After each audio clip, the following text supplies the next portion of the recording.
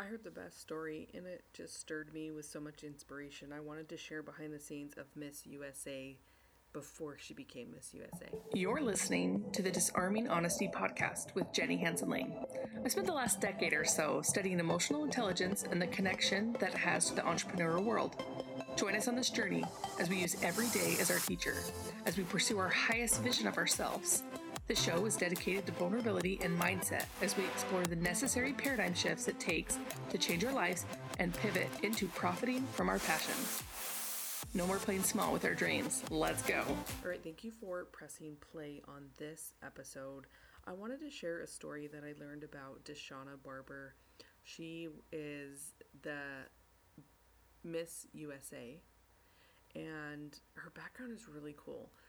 The cool thing is that she was crowned Miss USA in 2016, and she was Miss USA at Miss Universe, where she was in the top 10.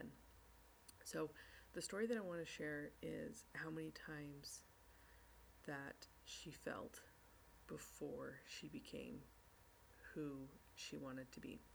She was working in Target, and there was a woman that kept staring at her, and it kind of made her uncomfortable. She was a cashier, and she tried to help people, and when this woman came up to her, she said, "Are you born in this country?"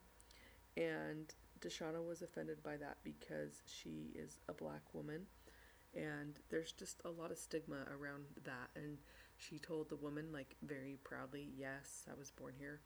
And then the woman said, "Are you married?" And she was like, "Where is this going?" She's like, "No, I'm not married." And she's like, "Well, do you have any kids?" And she's kind of put out at this point, like, why is this lady asking me these questions? And she says, "No, I don't have kids."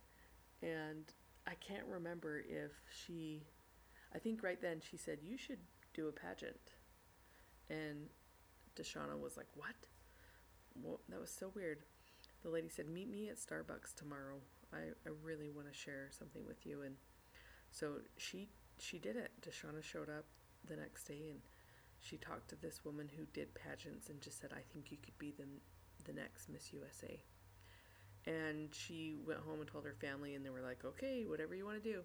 Now, the really cool thing about Deshauna is that she was captain in the Army Reserve during the time of her pageants, and she did a lot of really great things. And she she tried out for pageants, right?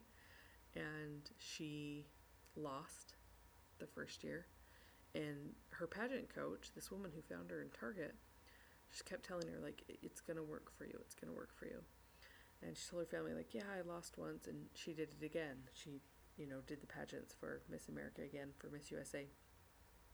And she lost again. And she worked at it for the third year. She worked really hard, worked, on the feedback that she was given to become better. And she she represented her state, and she lost again. So she lost 3 times in a row. And she does it again, and she does it again, and she does it again. And she loses the USA title 6 times. Now, grant you, she did win to get herself to that point, but her ultimate goal was to be Miss USA title holder, right? She wanted that. And it wasn't until the 7th time that she won it. And the really cool part about 2016 when she won is that Miss Universe from France was a black woman, Iris. And Deshauna was Miss USA, and Carly Hay was Miss Teen USA, who was also a black woman. So it was these trifecta of beautiful, hardworking black women that won the title. But it was before that Deshauna was really distraught about losing so much. And right before she won the title, she reached out to her coach on Facebook to invite her to Miss USA pageant. And she saw all of these rest in peace messages on her Facebook wall. And she realized that her coach had died, and she wasn't close enough with anyone around the coach's family for her to be notified. And she said it broke her heart, but it empowered her to go one more time and push herself one more time to be able to excel, and that's when she won the title. So I just think that's a really great story of using our opposition, sometimes our hardship around us, to push us into greater territory. And it was emotional when I learned in 2016 that 3 Black women had won all of these titles. And I just kept thinking it's about time that, diversity and representation matters.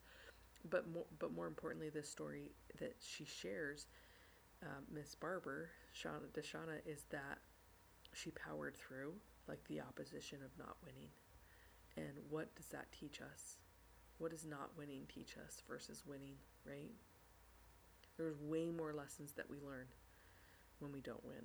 I keep telling my kids that, and they don't believe me, but I promise. That's my invitation to you, is look for opportunities to learn through your hardship, your current hardship right now.